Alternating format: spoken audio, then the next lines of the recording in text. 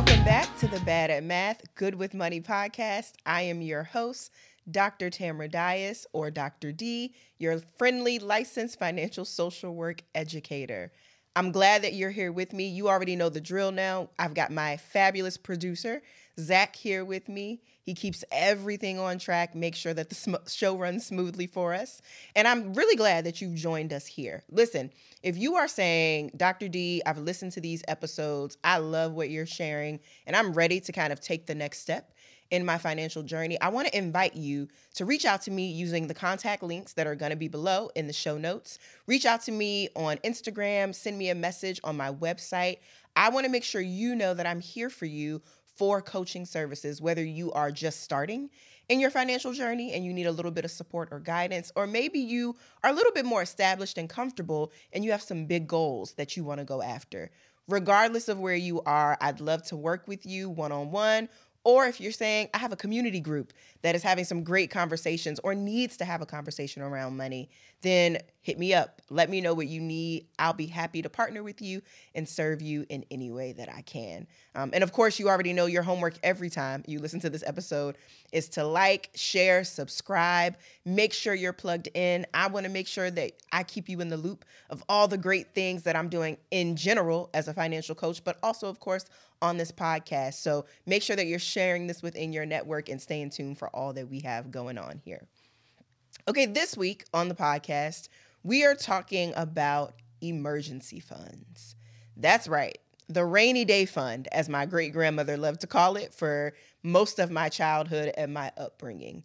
And a previous podcast episode, I talk a little bit about resilience budgeting and the idea that you want to build in space into your budget for life to happen, because we know life happens a lot of times unexpectedly. I always say that, you know, when we're saving for a rainy day, we never wonder if it'll ever rain. We know rain is coming. We don't know specifically the day. We may not know the time of day, but we know that it is eventually going to rain. And so you want to make sure you have an umbrella for that rain. In this case, it's going to be making sure that you have an emergency fund. So one of the reasons that I wanted to talk about this on the podcast is a statistic that I read. In general, I know that you can find just about, you go to Google, you type in, Google will let you know that most people, the average everyday American, is living paycheck to paycheck. So I knew that, but I really wanted to explore, well, are people prepared for emergencies? And so what I found was that 6 out of 10 employees would be unable to cover a $500 emergency expense, such as a hospital bill or a car repair. 6 out of 10. So that means if you're at work right now, you're listening to this maybe on your lunch break or you're listening to this in the office, if you can count 10 people around you, 6 out of those 10 likely could not afford a $500 emergency. And so for me, a $500 emergency, when I think about what that looks like in real time, it could be 2 tires for your car. It could be maybe a trip to the emergency room. It could be things that can happen in an instant in our lives. Over 60% of people can't afford that. And so I really wanted to do an episode that talked about just the idea of what an emergency fund is and how you can go about building one in. You know what I take from that, Dr. D? Like if you find yourself where you're one of those people that can't afford that $500 emergency fund, it's not like you're so far behind and you're in such the minority that can't handle that. In fact, from what you just described, most people can't, so it's nothing to get too discouraged about. And now we can get into kind of how to help them, but you're not way behind the 8 ball for sure. Not at all. It's so easy to hear something, to even think about your own life or look at your own finances and think, oh, I needed a unexpected car part, and now I feel like I'm so behind everybody else. Like you said, not true at all, because likely the person next to you at the car repair shop, they're also in the same space of feeling like, oh, I don't know that I could afford that either. So if you are one of those people and you felt like not being prepared for an emergency could isolate you or even really keep you from getting to where you want to go financially, not true at all. Okay, so now that we know that the majority of us could not afford an emergency if one were to happen at the $500 level, I want to highlight just how important it is to have an emergency fund. And you'll hear me talk today about having that emergency fund in cash. I'm not going to get too heavy into what you have in retirement saved up, any policies you have that may accumulate. I'm not going to talk about that because one of the things that we see with emergency funds is that it's important to have this money liquid cash, easily accessible. And if you're thinking, I have a credit card that I use for emergencies, I would caution against that because typically if an emergency pops up and you're swiping to take care of it, it's just building and adding to the debt you already have. When you have a set amount of money put aside that you can access quickly, in the event of an emergency, it ultimately prepares you to be able to handle emergencies more quickly and more efficiently and to keep moving forward towards your financial goals. And so if you're thinking, this is me, I want to make sure that I get set up in the event that emergency happens, grab your notepad, go ahead, get settled, because we're going to jump into how you can build this emergency fund. So first, what is an emergency fund? What is it? In short, I've already shared that it's liquid cash, but in general, it's just a savings account that is set aside specifically for unexpected expenses or financial emergencies. The purpose of your emergency fund is to provide a financial safety net in situations that are unforeseen or urgent. An example might be a medical emergency. So a sudden medical expense, maybe even one that's not covered by insurance. I know that in the past year, I can probably name 5 people that I know just in my circle that went to the emergency room. And even if you are insured, emergency room visits still can cost a few $100s. And so having an emergency fund can help shield in the event that hopefully you never need to, but in the event that you end up in the emergency room or have any other sort of unexpected medical expense, an emergency fund could help with that. Job loss. 2023, I feel like, was the year of layoffs. Every time I logged on to LinkedIn, I saw a new company that was laying off 20% of their employees, 15% of their employees. I saw people in my network who had been employed at companies for 10 years with their entire divisions being dissolved or let go. And so job loss is something that I've connected with in a very real way over the past year. Emergency funds help you in the event that you lose your job, whether you choose to leave because you need to look for something different, or you have to leave because of layoffs or because you're being let go. And an emergency fund not only prepares you to kind of stabilize your income, but I think on the career side, an emergency fund can also help you make better decisions in terms of your career. If you're looking for a job and you kind of have an emergency fund set, you may not rush into your next role. You may have time to kind of pause and think about things. And so that emergency fund can also set you up to where you're actually picking your next role from a more aware and reflective perspective instead of rushing in because you're paycheck to paycheck and you can't afford to miss out on having income. Home repairs are another one. I know people who have said that their HVAC systems have gone out. I remember one summer, our air conditioner broke. And so that was we had to get our central air fixed. That was an unexpected expense. It can be a leaky roof that you have to get repaired. All of those things are not necessarily things that we always expect or that we budget for. And so having an emergency fund means, okay, if I have to spend $2,000 to have a plumber come in, I don't have to add that to the credit card debt. I can pay cash for that and then, focus on rebuilding the fund. But I have an access to emergency funding to be able to support those repairs. Car repairs are another one. I mentioned that already. I'm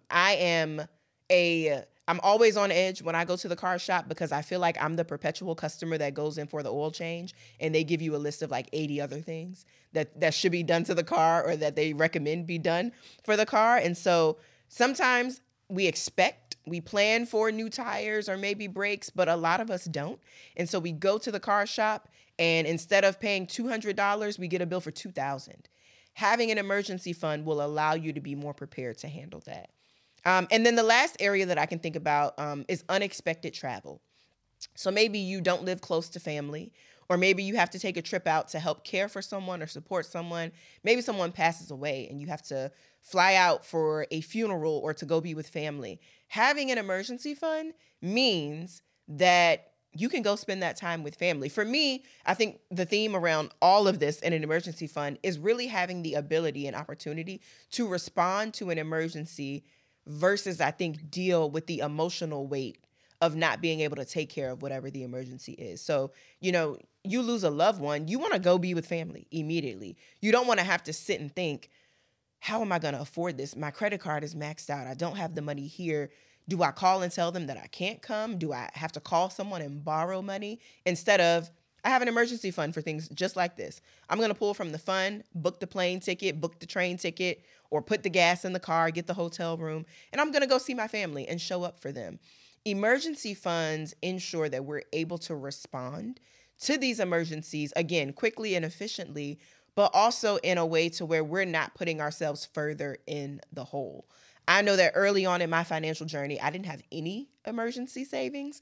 And so for me, my credit card was my emergency go-to. And so what that ended up being was a lot of times I was just swiping and getting more into debt whenever something unexpected popped up. Whereas now, because I do have an emergency fund, little things come up, I can cover them. Now, of course, tapping into that emergency fund always is kind of a moment of, sheesh, that money's going and now I'm going to have to add to it. But I also feel a huge sense of relief knowing that I've planned for this.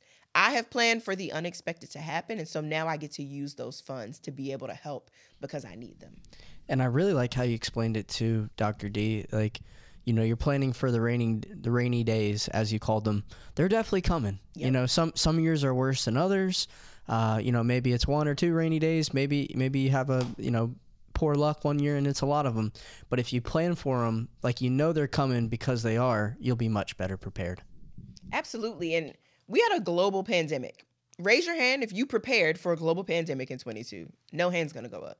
Nobody prepared in 2020, 2021, or even now as we're seeing kind of the lingering effects in 2022 and 2023 of the pandemic. And so I think back to just being at my computer and in 2020 seeing people who worked maybe in like hospitality industries at hotels, who did travel was shut down. People weren't staying at hotels. I saw hotel chains laying people off. Things like that happen, whether it is a global pandemic or sometimes it's just like life happens to you. Maybe you get sick and you can't work.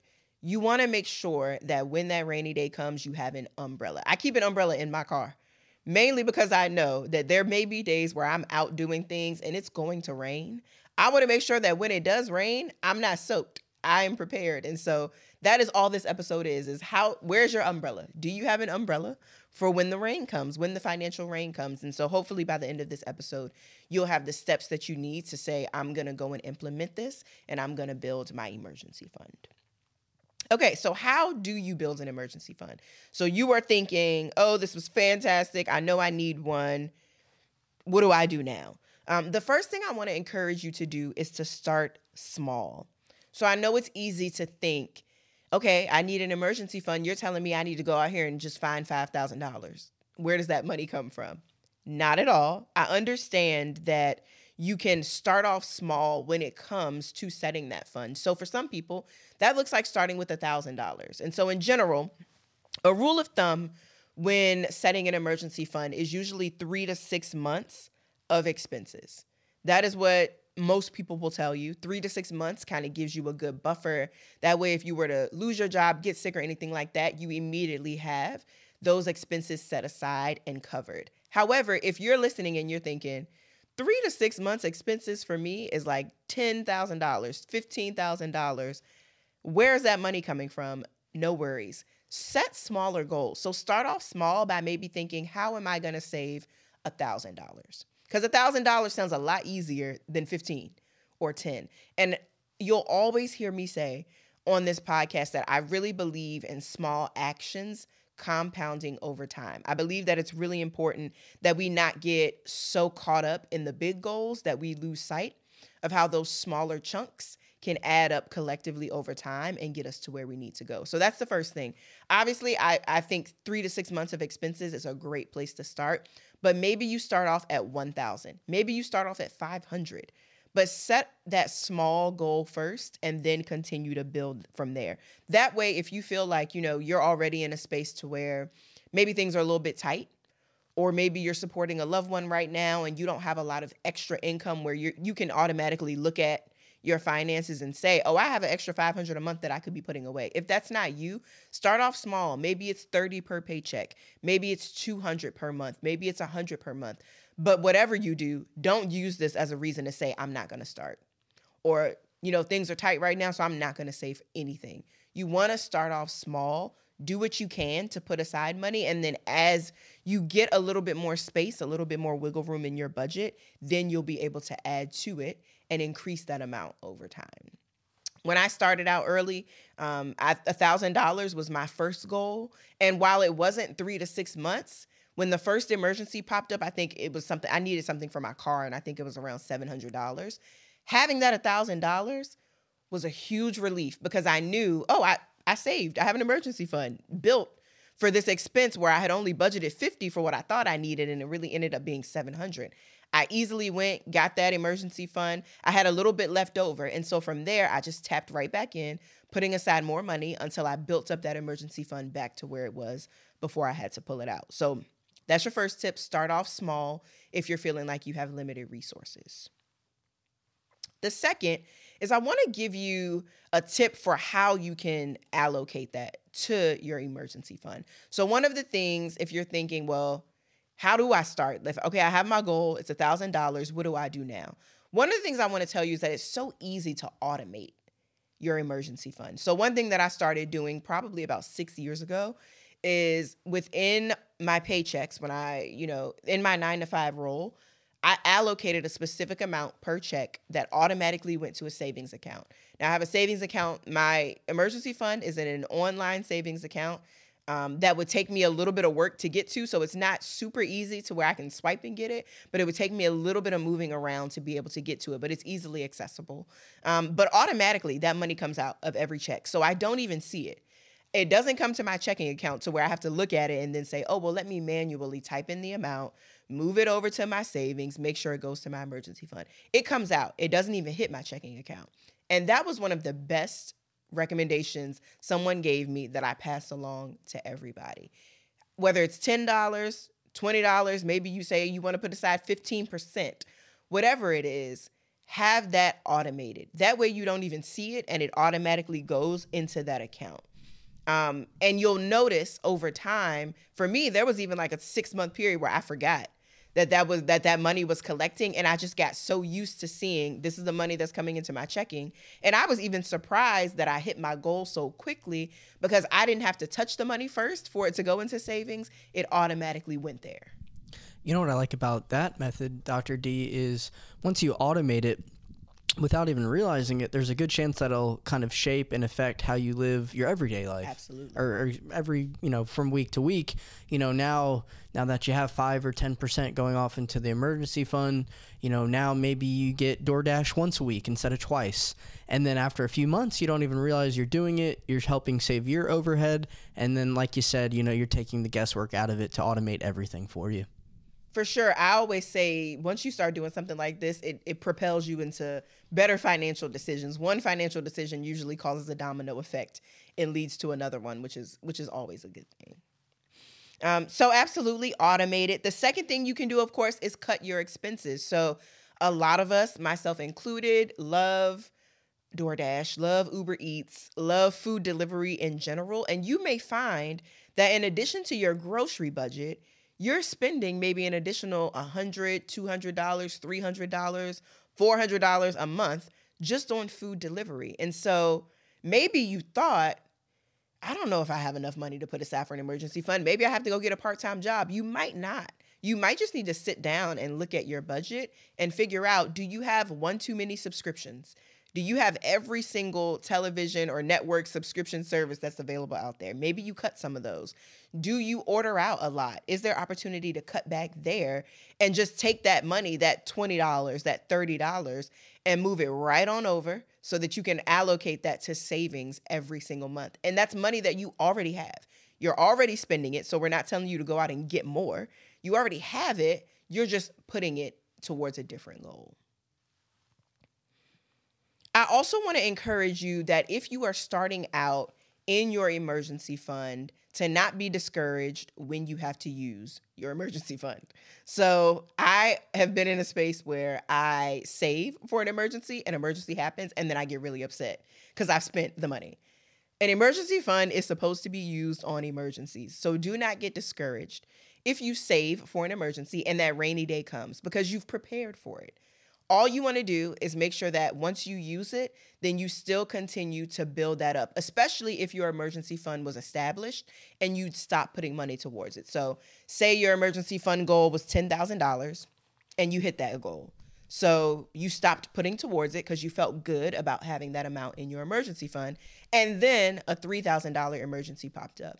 You want to take that time to then say, I'm now going to revisit my budget and start putting money back into my emergency fund so that I can get it back up to that $10,000 goal. But you want to make sure that you feel confident. One of the things that I like to say is that an emergency fund can be really empowering because it reminds you that you've been thoughtful, you've been intentional with your money, and you can be confident in knowing you prepared for an emergency and you did it once. So once you did it once, you have the skill set and the tools to be able to rebuild it once you've had to tap into it or use it. And I'm going to take it back to your first episode. You know who this would be really frustrating for spending their emergency fund is the saver. Yes. like I was the first, like I said, I was the first episode. Yeah. Because you work so hard to fill the accounts and that's, how you get excitement from seeing those grow. So it's okay. That's what it's there for.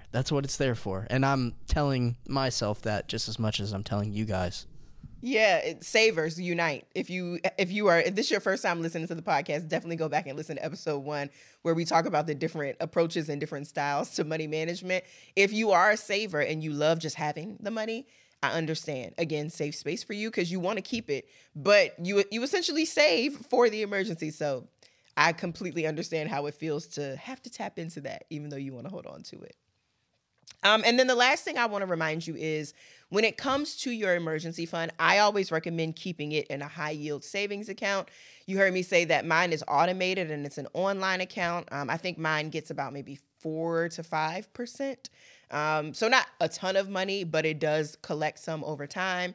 And like I said, I have it set up to where that money is going automatically into that savings account. I don't touch it. I check in, and the savings account that I have actually allows me to create buckets within the savings account. So maybe I have within my emergency fund a bucket for housing, a bucket for car repairs, and then a bucket for medical expenses. So for me, I've gotten really clear within my emergency fund of how I want to break those amounts down as emergencies pop up. And when emergencies come, I just then put a little bit more effort into, okay, I had to pull out of it. Now I got to take the next couple of months and rebuild and add back to it. But I really encourage you that if you have an emergency fund or as you start to build one, that you keep it in a high yield savings account to where you can get to it if you need it, but maybe you don't have a card where you can just go pull out for it. Because if you're one of those people where your emergencies look like shoe emergencies at the mall because there's a sale, or it looks like concert tickets because you just found out your favorite was going on tour and you wanted to buy those tickets.